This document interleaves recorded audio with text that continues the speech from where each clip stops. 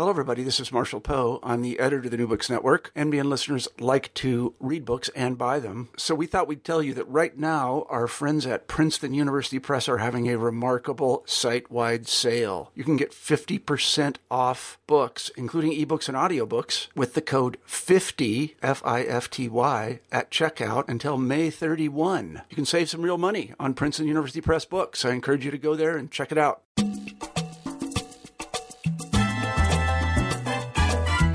Hello, everyone, and welcome back to New Books in Latino Studies. I'm David James Gonzalez, the host of the channel, and today I'm speaking with Deborah Vargas, author of Dissonant Divas in Chicana Music, The Limits of La Onda, published by the University of Minnesota Press in 2012. Dr. Vargas is an associate professor in the Ethnic Studies Department at the University of California, Riverside. Professor Vargas' her research and teaching interests include Chicano and Latino cultural studies, critical race feminisms, queer of color critique, popular culture, feminist ethnography, borderlands theory, and his oral history methods. Her book, Dissonant Divas in Chicana Music, has received numerous awards and accolades, including the 2014 Best Book in Chicano Studies by the National Association of Chicano and Chicana Studies, the 2013 Honorable Mention for Best Book in Latino Studies by the Latin American Studies Association, and the 2013 Woody Guthrie Prize for the Best Book in Popular Music Studies by the International Association for the Study of Popular Music. Hello, Deborah, and welcome to New Books in Latino Studies. Oh, thanks, DJ. Thank you so much for the invitation to talk about the book and just have a conversation with you. Appreciate it. Great. Well, I'm just so glad that you're on. And I was wondering if you wouldn't mind by beginning our discussion today by telling us a little bit about yourself. Yeah, I will. Thank you so much. I was I'm born and raised in South Texas on the west side of San Antonio, and my grandparents came to South Texas from Mexico. So I'm Mexican American, Mexican descent, Chicana. And they arrived with some of my older aunts and uncles who were born in Mexico. And my parents, because they were on the sort of the other end of the children that were born to them, were actually born in Texas. So my father and my mother are both Tejanos. My father born in Selma, and my mother in Sabinao.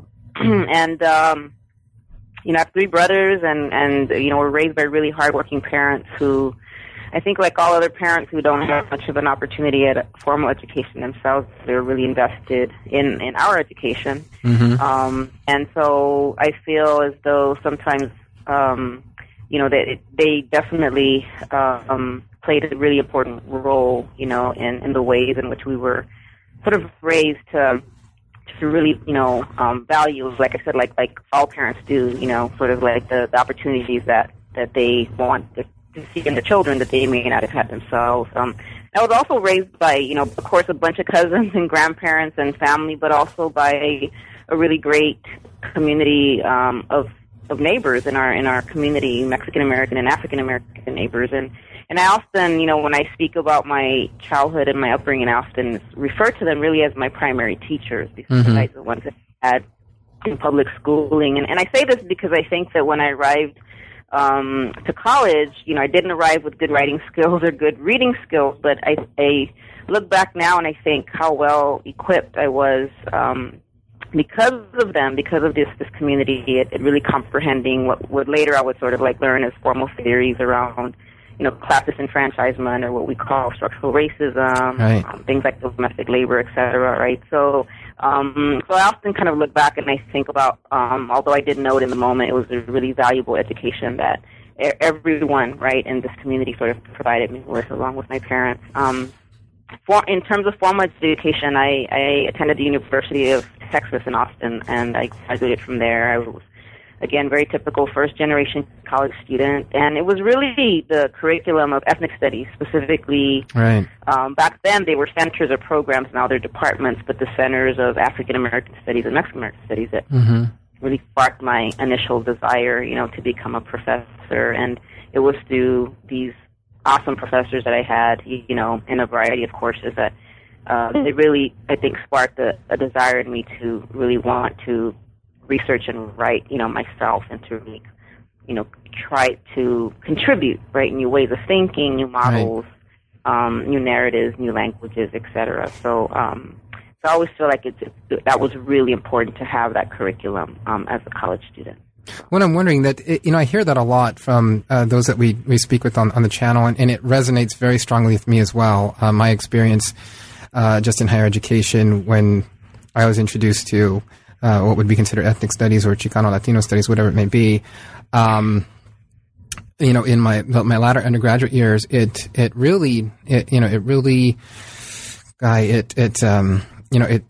struck me as something that I didn't hear, much. I didn't learn much, I think throughout the rest of my education, but also it really did motivate me, as you mentioned, to pursue an academic career. So I'm curious, before your experience with, ethnic studies, what was your idea as to what you do professionally? Yeah, no, that's a good question. No, it's true. It's a very good question, and it's so interesting that still, even in my teaching today, in the department that I'm in, I come across students that were like me. So when I first started university, like I said, sort of going back to my parents, right? Sort of when you're sort of the first generation that has an opportunity to go to college, if you're coming from a working class sort of background, then you're thinking of college as sort of like a way to sort of advance in terms of social class, right? Mm-hmm. So I think for like a lot of first-generation students, and I see this still, college is really about how can you do better, right? How can you get a better job? Mm-hmm. How can you, perhaps, if your parents, work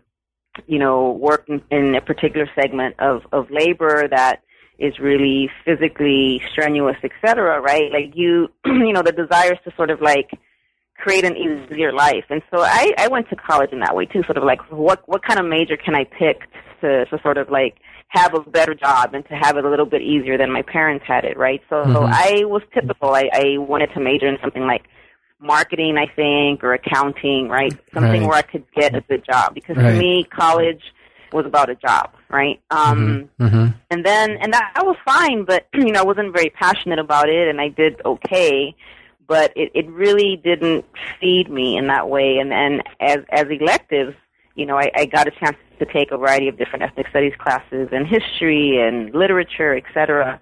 And then that's when things sort of like came together for me, right? So, and I think that's still kind of a typical thing, is you see students sort of like seeing college naturally, right, as sort of like a way to sort of have a better, an economically more secure life, right, et cetera. Maybe get a job with benefits, things like that. And so that's still very much the reality. And for me, once I took these classes, and it was sort of, that came together as sort of what I was referring to earlier. It was like, oh, okay, this is not only really relevant, but there's something really important happening in the knowledge that I'm learning here, and perhaps like maybe what I could do, right?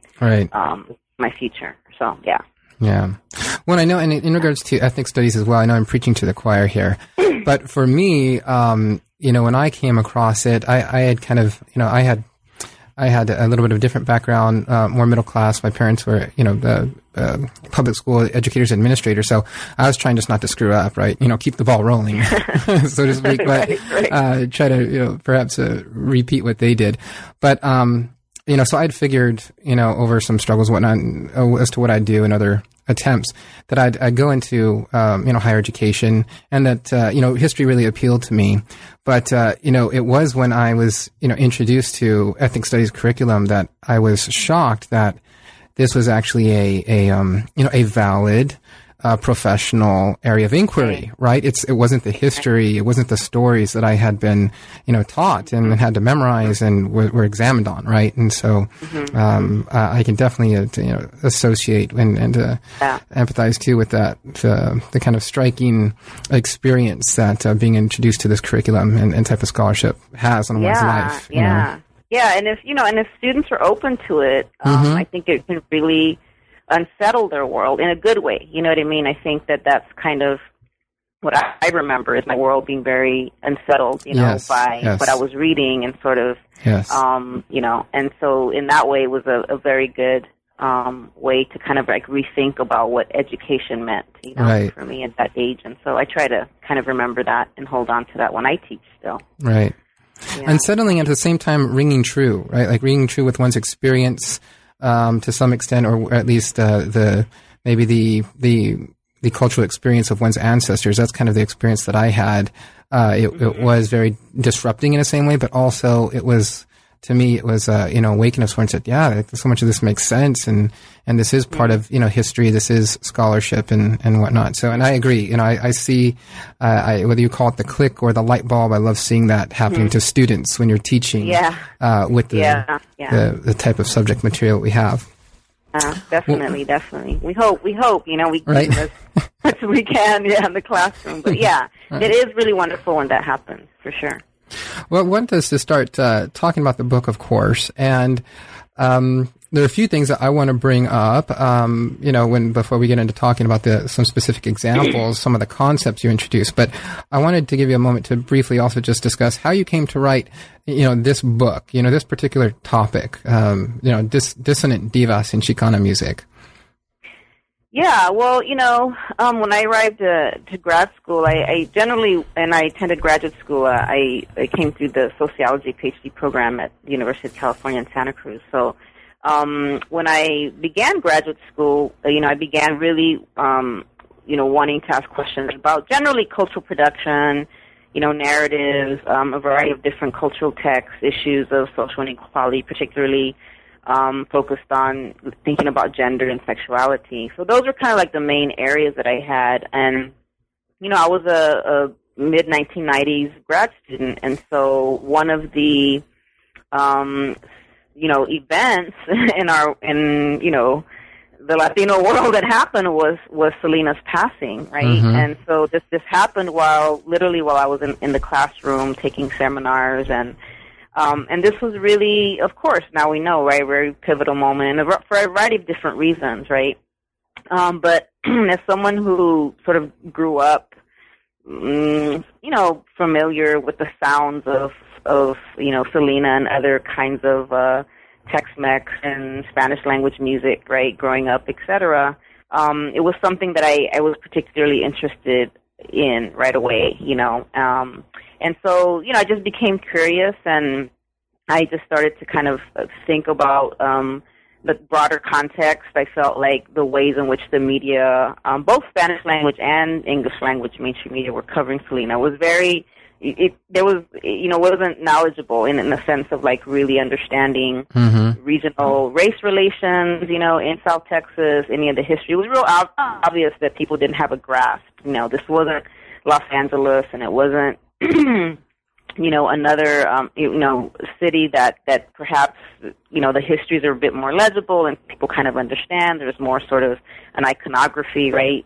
in history, things like music. And so it was real obvious that people were sort of, kind of like having difficulty kind of making sense of who this young brown woman was, right? And why it was with us. And so that was really kind of like my lead-in to what would become, the book. But, the initial questions I had were just sort of like, well, who was Selena in sort of like the broader context of the music and the broader kind of like history of race and class in South Texas and the Southwest. I kind of began with just general questions, right? And it was really just to take a couple of seminars and getting a chance in my graduate seminars to kind of pose some of these questions through different theories and analytics and like feminist studies and cultural studies. And slowly what I began to find was that there, of course, was a genre of Mexican-American, what we could call Chicano music, that there was a big absence, right, with regards to analysis around gender and sexuality. Right. So that really was what opened the door, and the more I kind of searched to make sense of it, the more gaps, the more absences, invisibilities there were to any artist that came before Selena, right? And so that was really the in a very kind of just general sort of like grad student kind of like looking for answers sort of ways, what led me to really developing what were the initial sort of like little kernels, of what would be the book. And so, I began my graduate school years just sort of doing more research, trying to go back to find some of these missing voices practices that were very, that were very present in the memories of people, right? And that were kind of there, but at the same time not there, right? Scattered, but not legible in a very kind of like historical, way, right? There were no clear narratives. There were pieces. There were fragments. There were sort of scattered stories, this sort of fuzzy memories, right? And so this was basically the archive that I had to sort of like, in many ways, create, before I even got to the point of doing the analysis. But that was generally the very beginnings of how what would become, the dissertation and then sort of like the revision for the book. That was initially what began that. Yeah. Great. I love hearing that. I love, and I find that it not just rings true to me personally, but also so many that I speak to, how, an experience in, was then, the present, the experience with Selena's death, and then, this kind of the media fumbling over, as you mentioned, trying to make sense of who she was and what this impact was that she was having, why people were just seemingly just fanatic about her. That caused you to look back into the past, right? That caused you to start questioning, the representations of female performers and both musicians and singers. And then, lo and behold, you were able to, work really hard and you produce a book that's very historical. It goes, decades back, before Selena, right? And ties into, all aspects of, the Texas-Mexican borderlands history. So, that's just fascinating. Thank you for sharing that. Yeah. I mean, one little funny sort of like note, right, that sort of like that I just remember is it was really being bothered by the pronunciation of Selena's name, right? Mm-hmm. Because like, for English language, obviously television, it was sort of like the confusion was around where was Corpus Christi, right? There was no understanding of like this region. And then Spanish language media kept calling her Selena, right? Which is a Spanish language pronunciation of her name. But yet, but that little shift was very telling because there was so much symbolic, right, about the fact that like Selena was never Selena, right? And why was she always Selena? And why, there was just something really important about sort of the pronunciation of her name, right, and not in a Spanish language that, again, sort of is filled out like by a number of different works since then about the politics of language and race and her being sort of third, fourth generation, right, et cetera, et cetera. So that's always was I remember that being something that was like, it really sort of like, there's so much to these moments where people are sort of mispronouncing Selena's name, right? So that's just one example of sort of how, it just opened up all these questions that I had as a young grad student. No, and that's so true because, I mean, I slip in and out of, the pronunciation of her name, and I've heard so many even, of my, a number of my colleagues and just people I know that, that do a similar thing. And I think it speaks to one of the themes of the book, these larger, cultural nationalist projects, right? Of trying to claim a person in a way and claim their work, that in a way that validates one's sense of history, right? Or fits into a larger narrative trope. And particularly here, we're speaking of the Texas-Mexico, borderlands. So I appreciate you bringing that up. Yeah. And I appreciate you mentioning Selena as well, because we're going to talk about her a little bit later. But the other thing I wanted to mention before we get into some specific examples, I wanted to, what struck me in reading the beginning of your book was the type of approach that you bring to the study of the past. And you write in the introduction, I'm going to read a little excerpt here if you don't mind. I was raised in a musical soundscape that fostered a bodily knowing of Tex-Mex music. Okay. And then you also say that, that you have carried this embodied knowledge to engage new spaces of knowing that reveal different stories and narratives of music than those held together by dominant tropes, historical narratives, and archives. What really struck me is this kind of alternative, epistemology, if you will, way of knowing or understanding the past that you're discussing here that involves, the body and that incorporates music and dancing and all of this. So, Will you discuss, your experience with music, kind of your background with it, and how you came to bring this approach into your study of the past? Yeah. Well, part of it was, part of my approach, of course, came as being trained as a feminist scholar, right? So, part of my approach, also began to sort of see this kind of like landscape or a lot of the gaps and invisibilities of these artists through some of these frameworks, right, that they have us think critically, about historical absences, about the gendered politics of historiography, about, the kind of dominant models that are often used and reproduced to kind of like think about history or about cultural productions, et cetera. So some of that approach sort of came from my training, right, that I really am invested in. It's kind of like feminist approach to thinking about performance or about a variety of different narratives or the ways in which we think about cultural texts.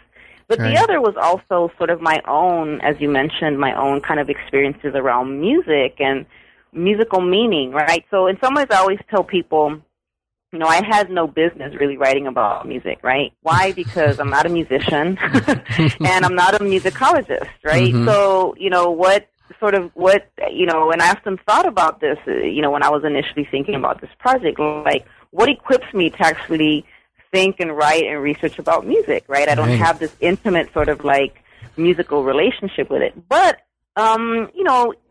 at the same time, I felt like this actually is something that's really valuable because most people don't, right, have this kind of like trained connection to music. Most people who enjoy music, that find music meaningful for a variety of different reasons, that draw from music to tell stories, etc., don't have that, right? So in some ways, I sort of use that, this kind of way in which music was around me and surrounded me in order to create these kinds of like analytics and frameworks that I draw from in the book, right? So they're not musicology based, and they're not also from the perspective of someone who hears music the way that a musician hears music, right, or a singer hears music, right? So the tones, right, that I hear and the connections that I have to rhythms or to what we understand of as music, right, is coming from this kind of like perspective of a kind of a non-trained ear, right? So I had to really honor the ways in which my own memories and, my own body and my own sort of cultural sensibilities connected with music. And in some ways it ended up being actually really valuable because I quickly learned that part of what the book had to do was really try to open up a variety of different ways in which we understand music and what we actually end up marking, right, historically and in many ways validating as music, right? So, is music something that, and of course there's a variety of different theories, right, about what makes music, like how do we label something as music? But for this particular kind of like, genre or set of like musical artists, the ways in which they sort of disappeared or weren't really part of sort of like our kind of knowledge, right, in a formal sense, right, of musical past, had very much to do with the structures and the kind of, as you said, dominant genealogies, right, of music. But so, somewhere along the way, these kind of structures and kind of, institutions of how we kind of understand music have, in many ways, contributed, right, to a kind of inclusion and exclusion, right, around who gets to be part of that. So in many ways, like, embodiment, memories, everything that for me that circulates around music, right? So it could be performance, it could be dance, it could be different aesthetics, it could be just moments that people recall, right? Are also for me what becomes music, right? So this is why the book kind of, in some ways, of course, like I try to do these analyses of songs or performances, but they're also what's really important is everything going on outside of the music, right? That is as central, right, to our understanding of music making and music, right, as the so-called music itself, right, what we understand as music, whether it's like a song or a lyric or a particular kind of beat, etc. So that's, I think those two things, right, my non-training, right, like in some ways, like my non-formal connection to music really came together with my training, right, as a kind of feminist scholar. Gotcha. Right. Yeah. Thank you. And you also, in the beginning of the book, and this is the thing we must discuss really quickly here before we move on, is this concept of musical dissonance. And if either, as there's an excerpt from the introduction that I think clarifies it a bit, but I would rather have you, will you just take a few moments and explain this concept of musical dissonance and how central it is to your work?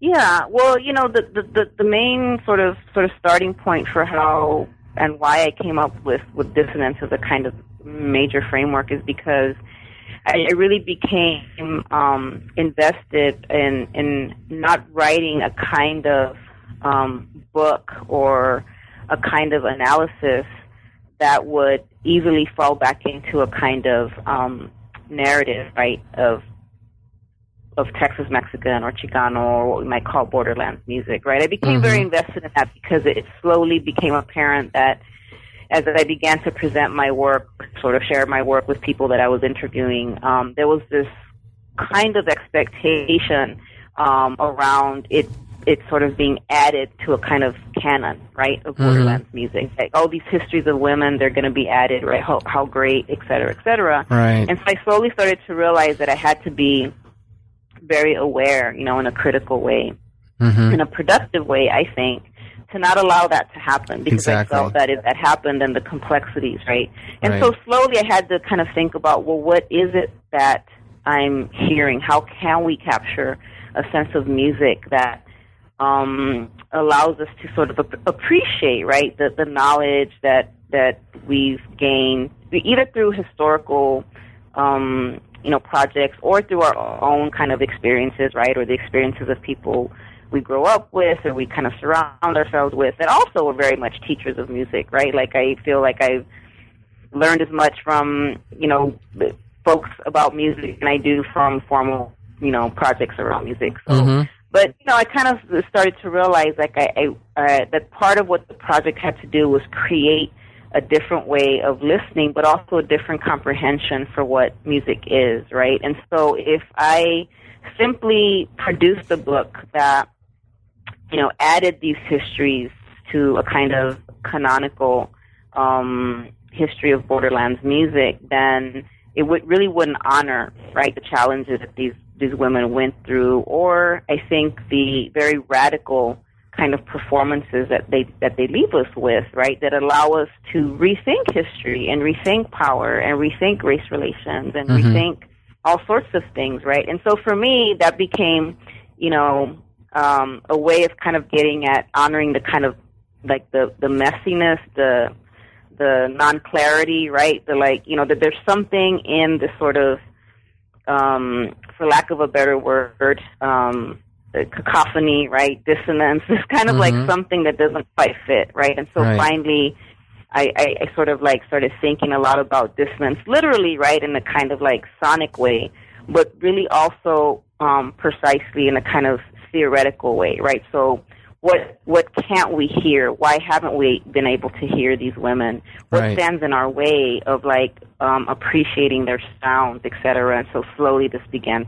to develop, right, as a way of honoring, the missing parts, the too out of bounds parts, the non, musical kind of making sense parts of musical production, et cetera, right? So how can I sort of like try to honor that by also telling their very complicated, complex, and beautiful stories, right? So that's how I sort of arrived at kind of trying to create an analytic that kind of honored this sort of way in which we can appreciate and love and learn from music in a way that is outside of the confines, right, and the kind of structures of music, right, that oftentimes leave out performances, right, that are, you know, too problematic or too whatever, that don't fit, you know, a kind of like easy kind of history or too celebratory sense of history of music. Mm-hmm. So, yeah. Or, and as you mentioned, something that doesn't fit into the, you know, the normative tropes of the way Borderlands or Chicano history has been generally presented in, you know, and essentially discussing history or analyzing it along lines of either, you know, acculturation or, you know, cultural resistance or assimilation. You know, these kind of binary representations of history are kind of like these major tropes that exist in, as you mentioned, the canonical literature. So then you're disrupting that literature with this concept of dissonance by either addressing you know, Chicana, Tejana singers and musicians that either haven't been discussed much or haven't been taken seriously, right? Because as you say, it's either due to their gender or their performative style that don't fit that canon. And thereby you can't just add and stir, right? You have to, you know, present them on their own as the alternative, you know, other side, if you will, just this different, you know, perspective and story that doesn't fit to either one of those, right?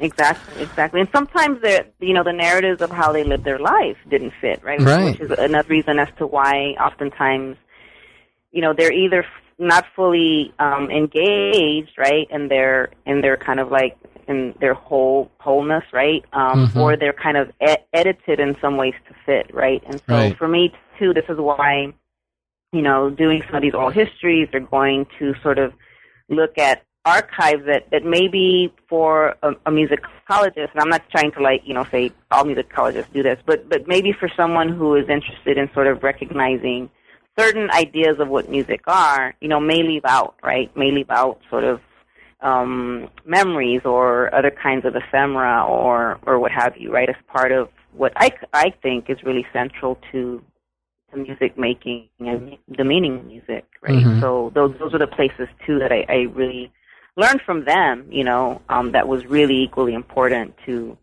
you know, a recording, for example, or a certain performance. You know. Great. Yeah. Well, since I've been keeping everybody in suspense, let's start talking about some of these examples, wonderful examples you bring up in these lives, fascinating lives you bring up in the book. And I want to start with Rosita Fernandez. Right, who, you know, is a local San Antonio legend. Right, you argue that she poses an alternative sonic imaginary of San Antonio, right, as a Chicana that operated in between the gendered and racialized constructions of the Texas-Mexico borderlands, which we're referring to, either this, you know, assimilation or cultural resistance, one or the other, right? You can't really go between the two, right? So will you tell us a little bit about Rosita and, you know, why her life and career problematized the strict distinctions between Anglo-Texan and Tejana culture that we started to talk about that's kind of formed the canonical literature?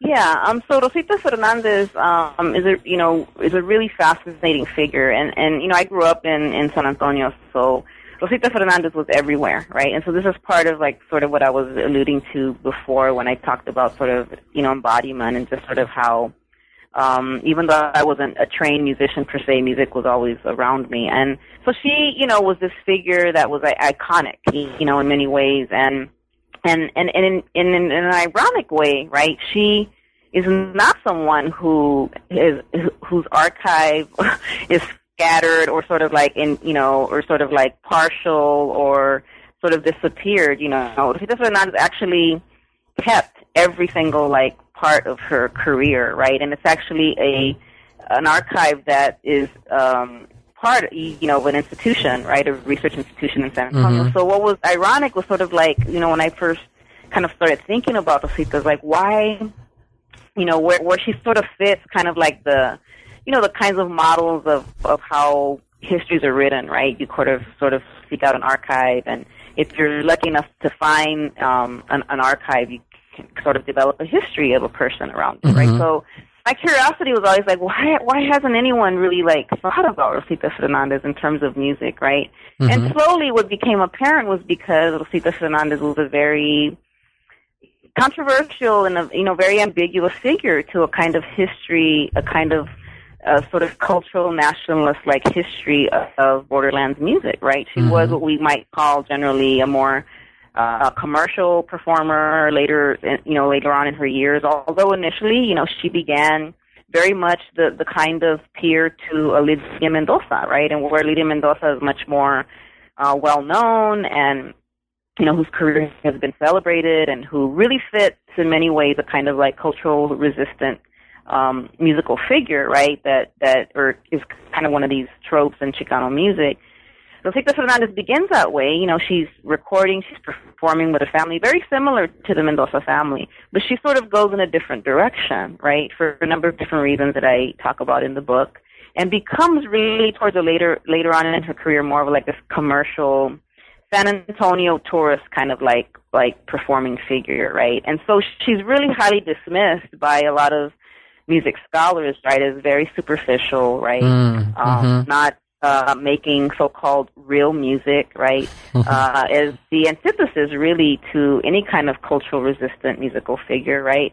And so all those things actually made me really curious about her and really curious about what her iconicity, right, her symbol, which was so closely connected to the Alamo, right, and the whole kind of like fabrication of histories of the Texan independence and whatnot, right? It was very, very closely aligned to that. And so it just became really, really interesting to me, and I thought that there's something really there's a lot more complexity and a lot more, in many ways, contradiction that I thought it needs to be a lot more of the conversations that we tend to have, right? That as you alluded to, tend to fall within this kind of binary. You're either kind of like Mexican resistant figure that stands against sort of like everything problematic about Anglo white supremacy and, the Alamo and Texas Republic and all that, or you're sort of like this traitor figure, right? Kind of, Juan Seguin kind of figure who, buys into or sells out, right, to sort of like Anglo supremacy in Texas, right? And Rosita, I felt like, in addition to what I hope is a more kind of complex history, right, to her musical production, also I think, and this is what was the kind of objective to the chapter, creates for us, I think, a much more productive site and kind of, I think she's just a more productive figure for allowing us to really kind of grapple with and really contend with a lot of the contradictions, right? That those binaries, right, of either, purely kind of cultural resistant or a kind of like sellout, right, to Anglo supremacy, white supremacy kind of doesn't really, I think, necessarily always allow us to think productively about race relations, right, about class, et cetera, right, in that kind of region, in that history. So I think she was really important for in many of those ways, but generally she has not at all been engaged, right, by the sort of canonical music historians, because she's really seen as this kind of like, really generally as a kind of commercial sellout, right, as a kind of middle class, sort of pop icon, and in many ways in a very derogatory way, it's the kind of, servant to San Antonio kind of Anglo culture. So, yeah. Well, there is definitely that tension in the canon, if you will, of assessing those that experience a bit of success. I experienced this in my scholarship as well, but of those Chicanas that experience that a little bit of success, right? They get labeled sellouts rather than what you do, which you actually point to her, savviness as a businesswoman, right? Forcing herself, being assertive to, be bilingual, to translate songs from English to Spanish and vice versa, knowing how to market herself to an Anglo audience, right? Being one of the first, Tejanas perhaps on radio, right? And, getting the type of distribution she did, it would be easy to dismiss that, right, as a sellout. But what you do in the chapter is you take that seriously, and you look at the decisions she made and her various transitions, whether from, touring and then deciding to stop touring and, okay, I'm not going to tour anymore because I want to, stay more local and be with family. How am I going to continue my career, right? She makes strategic choices, right? So her agency hasn't been honored, is what you're pointing out, right? Which is what I think is just a great part of that chapter. Yeah. No, I'm glad that comes. I'm happy to hear that comes across, because the other part that's really important, right, in thinking about her agency that I attempt to do, is that it's also like a sort of like a setup too, right, to sort of try to place what Rosita Fernandez did into these models of cultural resistance, because you have to really deal with gender, right, and you have to deal with the historical context of what it meant, right. So. Really quickly, one thing that's very fascinating about Rosita Fernandez is there was a very complicated gender role, for lack of a better word, kind of agreement between her and her husband. And she's really by far, out of all the research that I've done on a number of these women, I mean, there's others that end up in the book, who stayed in this kind of like more stable marriage throughout her career, right? Why? Because most of these women, when they found partners,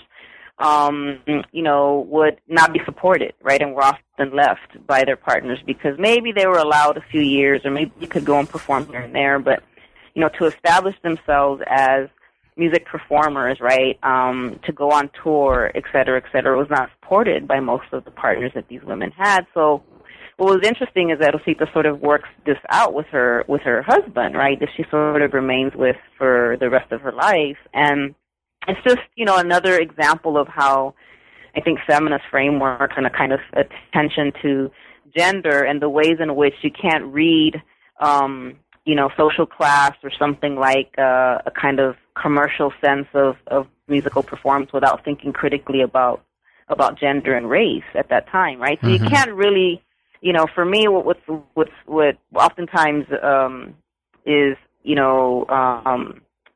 just a point of kind of disagreement with a lot of folks who have particular ideas about Rosita Fernandez is, they'll want to sort of like read her, as, again, sort of like a figure like Rosita Fernandez, like Lydia Mendoza, and say, well, here's the other kind of like model, like why couldn't she become this, right? But it's really unfair, to sort of like do that, because you really don't get at sort of like the real difficulty and challenges that Mexican descent women, particularly in that time, had to decide, right, between certain kind of ways of making their living and, the pressures that were placed on them to marry and to sort of like be, in a relationship, et cetera, et cetera. So, so that is what the chapter tries to do, is sort of like complicate that, right, and try to give us another way of kind of thinking about musical production outside of cultural resistance. Right. Yeah.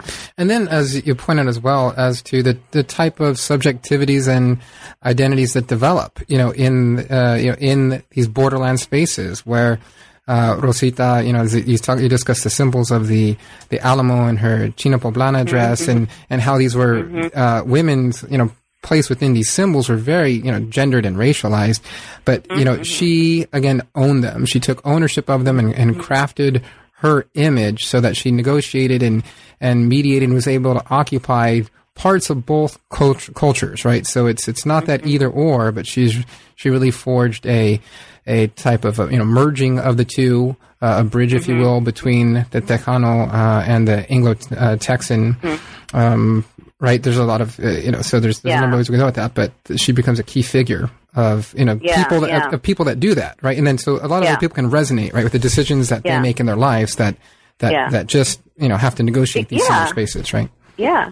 No, exactly. And I think that's really what, I hope that she, or this analysis on her kind of contributes, right, to kind of even the broader field of Chicano studies and borderlands theory, because I think, one tendency would have been to sort of recover Rosita as this kind of agent, right, that is sort of, again, resistant to white supremacy in Texas, or who like, we can find these moments where, right, and she does do that, but she's also oftentimes complacent, right? She's oftentimes a very a contradiction, right? A subject of contradiction, and that was really important for me because I think oftentimes, especially if you take a kind of like historical narratives of South Texas, there tends to be this kind of binary, right? That doesn't really account for example, a Mexican landed elite, right, in Texas that still exists. That you don't account for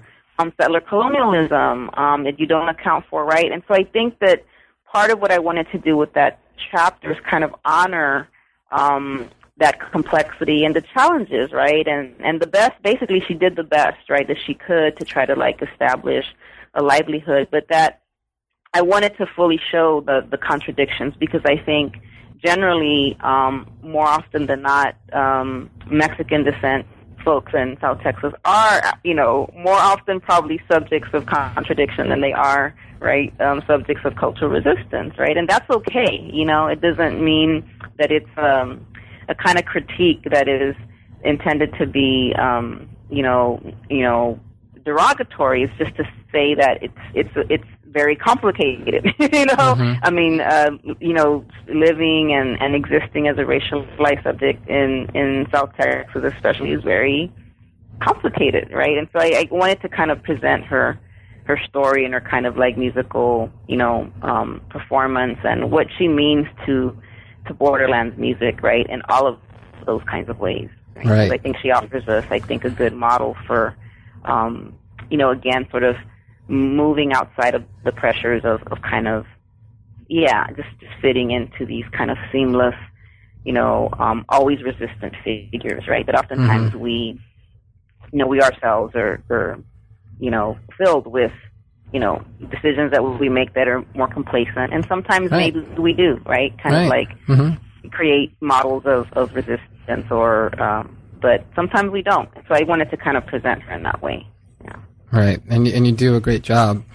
And I want to talk about here the Tex-Mex accordion sound.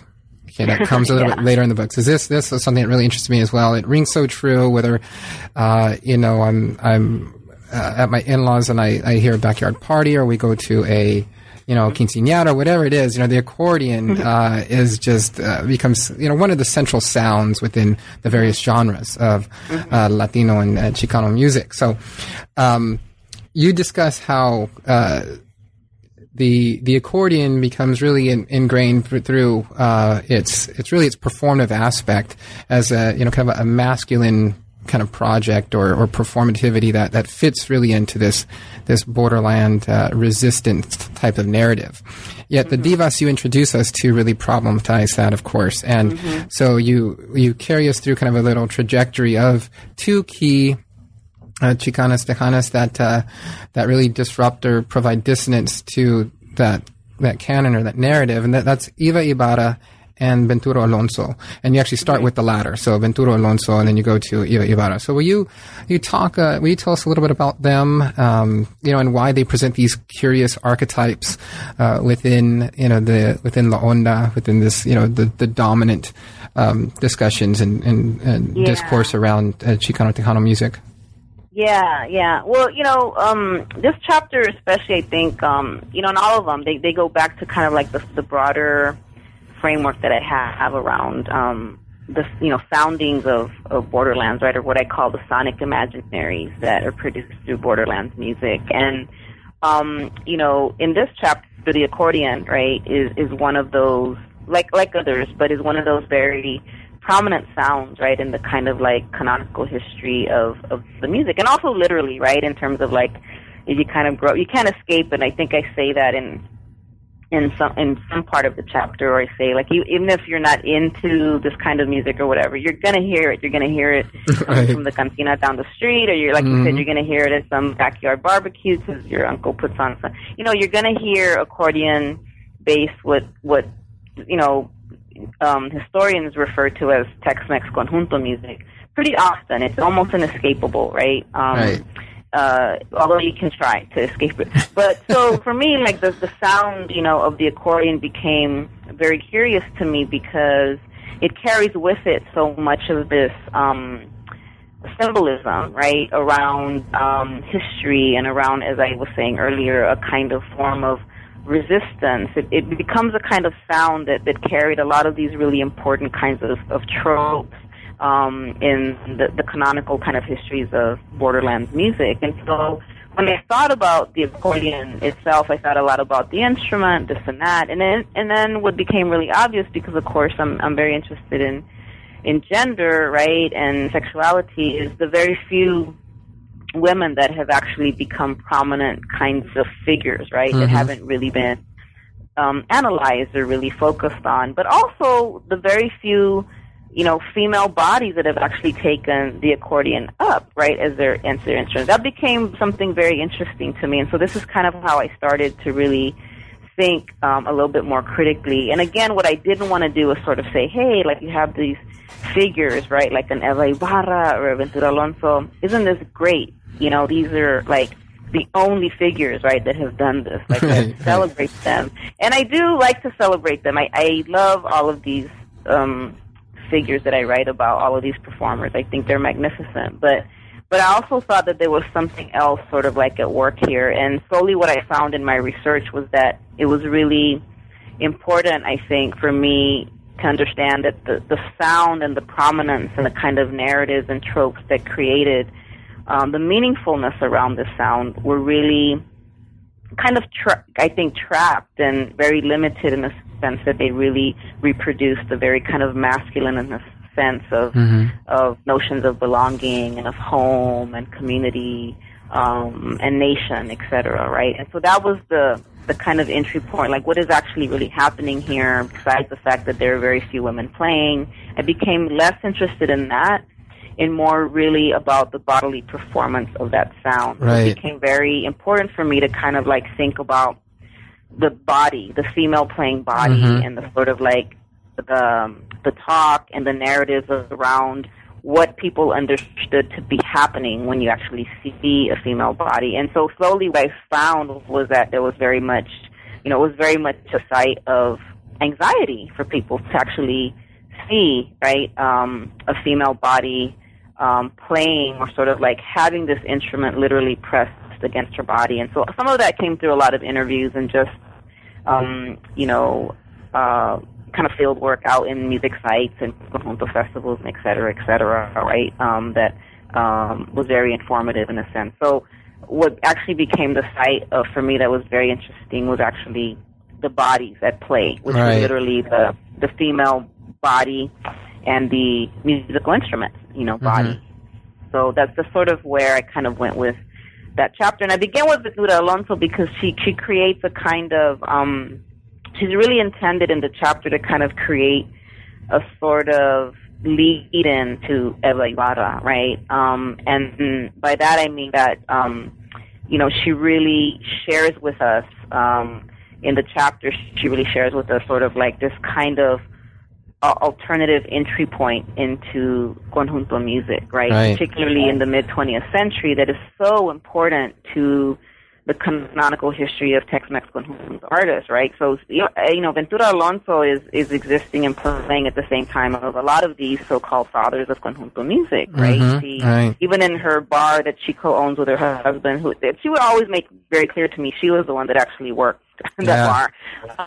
She comes across all of these figures. She knows the Jimenez family, the father, Flaco, right, Narciso Martinez. So all these are kind of like her peers or her contemporaries. So I begin with her not so much to kind of like create a linear history, but as a way to say, hey, what does this appearance of Ventura Alonso kind of do to this, I think overly kind of like reduced history of Tex-Mex conjunto as a kind of like father, right, of Texas-Mexican borderlands music, right? As a kind of like the sound becomes a kind of like father figure. And so she was a kind of way to kind of like disrupt that and kind of like be a beginning to sort of say, what if we kind of thought about Eva Ibarra by beginning with Ventura, right? As opposed to let's talk about Eva Ibarra as sort of as a counter or as a kind of woman alternative to the greats, the fathers of the music. So I kind of tried to use Ventura Alonso to kind of create a different opening for my discussion of Eva Ibarra. No, and it was a great. I don't know, I hesitate to say strategy, but just the way that you organized it, I think works very well. And I mean, particularly for your focus, I mean, as you mentioned, your focus, the site you're focused on here is the female body. And, you make this point so clearly, in the opening of chapter 3. I was going to read a selection, but we don't have too much time, and I'm going to use that as a tease for our listeners. You know, when you get this book, they have to read, all the chapters, but of course, pages 108 and 109. It's where I read these pages like four or five times in a row, the other day, just because you paint this visual imagery that drives home the point that you just can't listen to the music to get a sense of how masculinity is intertwined with Tex-Mex conjunto, and the accordion sound, right? That you have to see it. You have to see both the masculine performativity of the musicians themselves, but then the way that interworks with the dance floor and the scene of the site or wherever it is spatially, whether this is in a cantina or wherever it may be, how gender plays itself out on those scenes. That has to be experienced so you have to see it as well as hearing it in order to really get a sense of this. That was that was one of my favorite parts of the book, to be honest with you. Oh, and I think that again clearly it drove home the point that you're trying to make and why you focus on the female body and how these two figures in particular create these curious archetypes, right, that really disrupt the masculine performativity of the accordion sound. And again, it's just wonderful to read also of the accounts as you were able to interview these women and to hear their own words or to read their own words on what they thought of their own performances. I thought was really, I think it was empowering. It's always wonderful, I think, particularly as in works of history to hear the subject's voice. And to allow that to come through, and you do that. You allow their voices to come through, and you're very careful in how you present it. So that was great. Yeah. Thank you for that. Yeah, I mean, I think with the accordion chapter, it's probably the best example that I try to do this throughout the chapters, and generally, like what the book's generally about is sort of like what, if we kind of think about the imaginaries, right, that music kind of makes, and in the sense in Borderlands music, then what I try to do with the book is kind of say we need more than just kind of these audible sensory modes, right? We have to really understand music is sort of filled by a lot more, by other smells, by other, other things that we see, other kinds of things that we hear, right, outside of that. So I try to do that with this chapter in a sense. That's why I began the chapter by talking about what accordion conjunto music kind of sounds like in other senses, right, and through smell and through what we see and et cetera. So, so I enjoyed that chapter as well in the sense of, like, it was challenging. I mean, each of them were really challenging, but I think this one especially because there was just a lot of complexity to kind of honoring the stories by these women with, by not allowing them to kind of fall back into these kind of like great fathers of conjunto music. Right. And the other point that really struck me that I think all of our listeners can relate to is the sonic imagery that music produces, right? You can literally hear a sound of a song. It can be one bar, right? It can be just even the first couple notes, and you can be immediately transported, right, to a place in your past where, as you mentioned, the sight, the sound, and the smell all come together, and you can feel the emotion of that time and that place.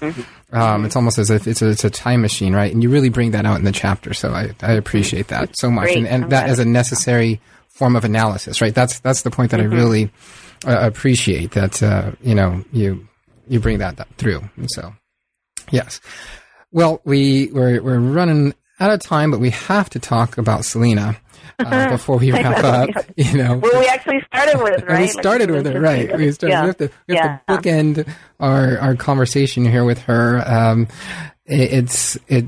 your discussion of her, transported me back in time because I was in high school. You mentioned you were in college. I was in high school. I think I was a junior or something, sophomore or junior, when she passed away.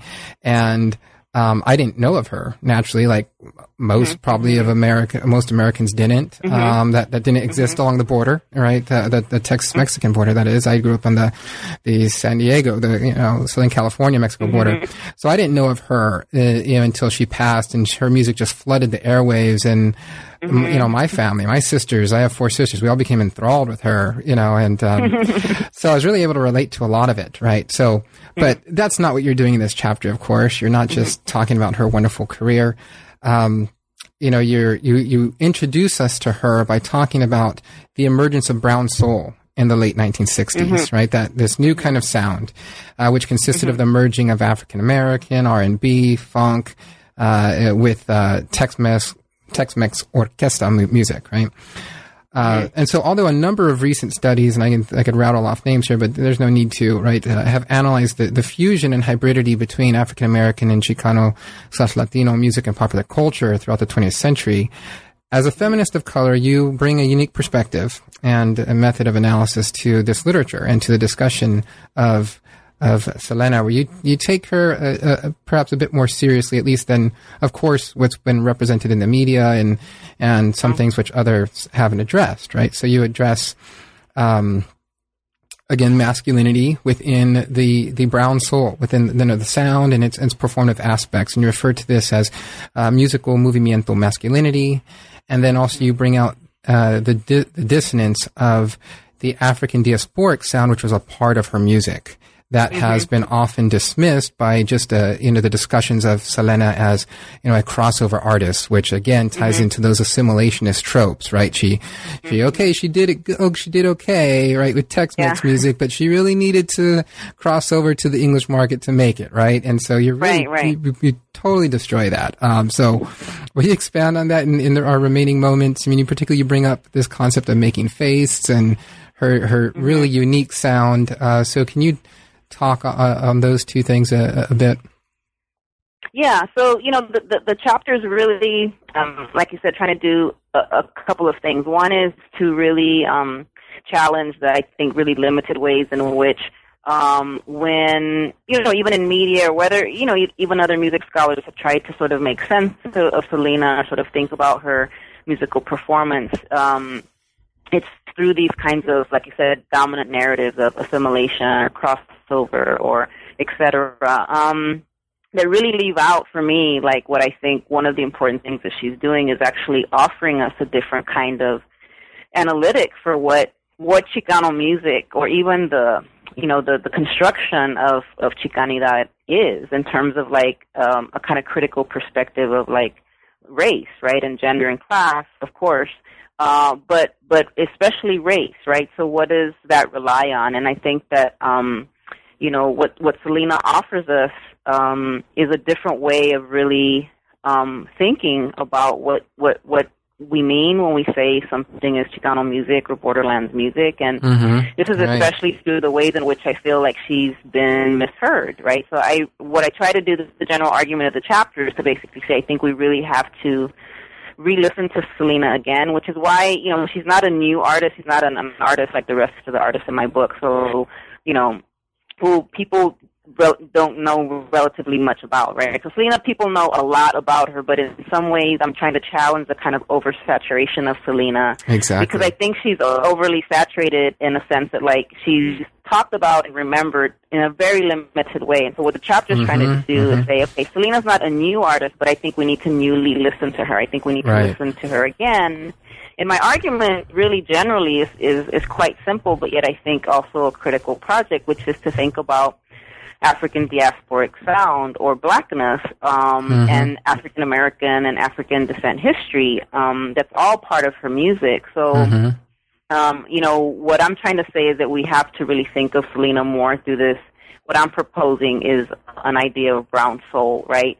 And it's more, the chapters are meant to be more than just saying there's this relationship, right, or there's a kind of borrowing or this kind of fusion of black music and brown music, right, but rather what would happen if we kind of rethought about Chicano music through African diasporic sound, right? What would that change in a sense of like our meaning of what Chicano music is that heavily relies on, right? And this is a problematic that we talk about in our classrooms, you know, an over-reliance on an indigenous kind of Spanish or indigenous European kind of like racialized subjectivity, right? That totally removes, you know, histories of African descent, and you know, and African descent performance, right?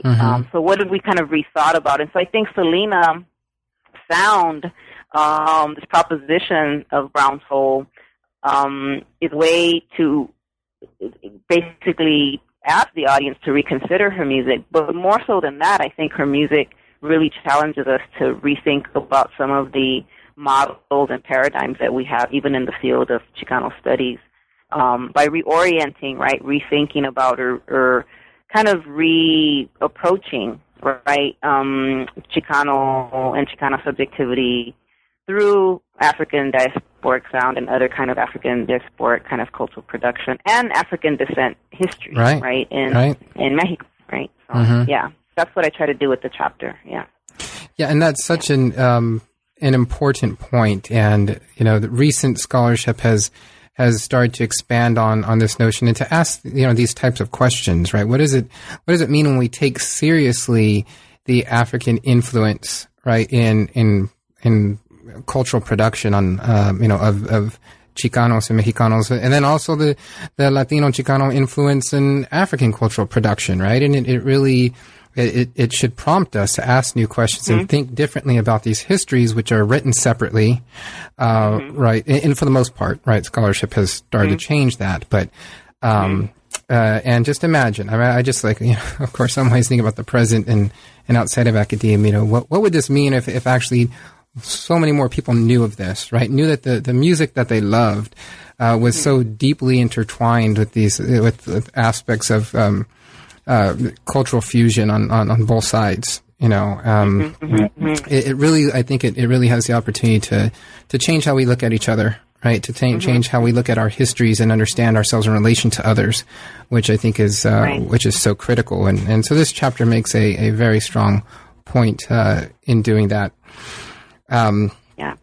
Well, I thank you so much for spending your time with us. I did want to give you a moment before we completely wrap up, and just to speak of on what it is that you're working on now. This is a wonderful book.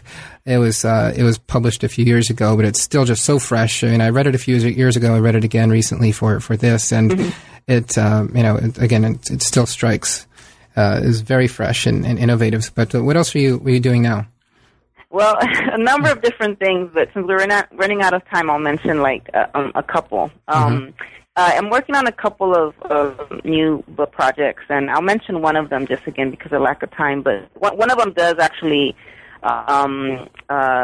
take up sort of where the book kind of left off with the idea of brown soul. So I'm developing a book project around this sort of like concept, and that goes back, you know, historically to one of the figures that actually end with in the epilogue of Gloria Rios and her kind of like rock and roll and sort of like rock history. That actually, if we kind of look at Gloria Rios and a figure like her's history, she actually comes through the music. She also was born in Sugar Land, Texas, a small town in Texas, but her musical sort of environment is filled with jazz and with swing and that era of music. So she's one figure, but I'm sort of interested in developing a book project around this notion of brown soul. So looking at a variety of different figures, but one of them that if the readers pick up the book, you'll recognize is Gloria Rios. I'm also co-editing a collection of about 60 essays with my co-editors, Lawrence LaFontaine Stokes at the University of Michigan and Nancy Raquel Mireval. They're both professors. Nancy is at University of Maryland. And so this will be a 60-essay book of keywords for Latina and Latino studies. So your listeners might be interested. That will be coming out of New York University Press in 2016. And then I'm organizing a conference that, again, in Southern California, some of your listeners might hear about. It's a big national Latino Studies conference that will be happening in Pasadena in July of 2016. And the one thing that I'm working on this week, just to bring it back to is I'm doing the liner notes for Quetzal, the LA area big band. They're producing a new album through the Smithsonian Folkways Records, and they finished that up, and so I was really honored. I did another set of liner notes for another CD, and they asked me to come back and do this one. I'm really honored to work with them again to do that. Yeah. That's what I'm actually working on, like right now. Right. Awesome. So that's kind of it. Yeah. Awesome. Yeah. Well, thank you for sharing all those projects with us, and I can't wait to see all of them, to read them, and hear about them. So, and I'm sure our listeners as well. So, I want to thank you again for your time, and it was just a pleasure, Deborah. So I definitely encourage our readers to get this book. It is wonderful. It will. It really changed my approach to music. Made me realize a lot of things that I didn't appreciate, and I didn't, really spend a lot of time thinking about of how I myself experience music and how that really, affects my understanding of my own past, but also others too. So well, I really thank you for giving me the opportunity. Now, I think, when you write a book, you put ideas out there, you put arguments, and they don't necessarily always fly with everyone. Not everyone's convinced, and that's in some ways, like, if there's something I could encourage the readers, is like, I'm less really, kind of, my emphasis is less on that, and just like even what I like, or what I hope the book does is at minimum introduce some of these figures, to the readers. Mm-hmm. So, the analysis argument part, that hope, if that's something that allows folks to think differently, that's great. But like, the main thing I hope that the book does is kind of circulate, the histories and performances of these women. That's really what kind of makes my heart really happy, when I see people kind of learning about, Eva Garza for the first time, and, things like that, and maybe going on YouTube and seeing some of her performances. That's what really... Hey, that's what I did. Yeah. And so I thank you, because I going on think YouTube that and in any listening way, to if your readers can, at minimum, learn about them, that I think that is... I'm really appreciative and grateful to you for the interview, because I hope that it at least helps their performances to circulate. So thank you so much for allowing me to talk about it. Of course, and I appreciate you for bringing that up, because that is, in the end, I think why so many of us do what we do. That's why we write what we do, right? There's the academic side where, we need to structure arguments and make arguments and whatnot, but really it boils down to telling stories that haven't been told, right? And adding these people to the canon, if you will, showing how as you mentioned, their histories and their lives. These are real people, right? How they really change how we should think about the past and understand it. So, yes, thanks again. And I look forward to our next conversation. Okay. All right. Thank you, DJ. Appreciate it. Of course. Thank you for tuning in to New Books in Latino Studies. I'm David James Gonzalez, the host of the channel, and I hope you've enjoyed my conversation today with Deborah Vargas, author of Dissonant Divas in Chicana Music, The Limits of La Onda, published by the University of Minnesota Press in 2012. I encourage you to get a copy of Professor Vargas's book, and you may do so by following the Amazon link on our New Books in Latino Studies page. If you'd like to contact us, please send us an email at newbooksinlatinostudies@gmail.com. You may also find us on Facebook and Twitter. And if you listen to us through iTunes, I encourage you to please rate and comment through there. Thank you.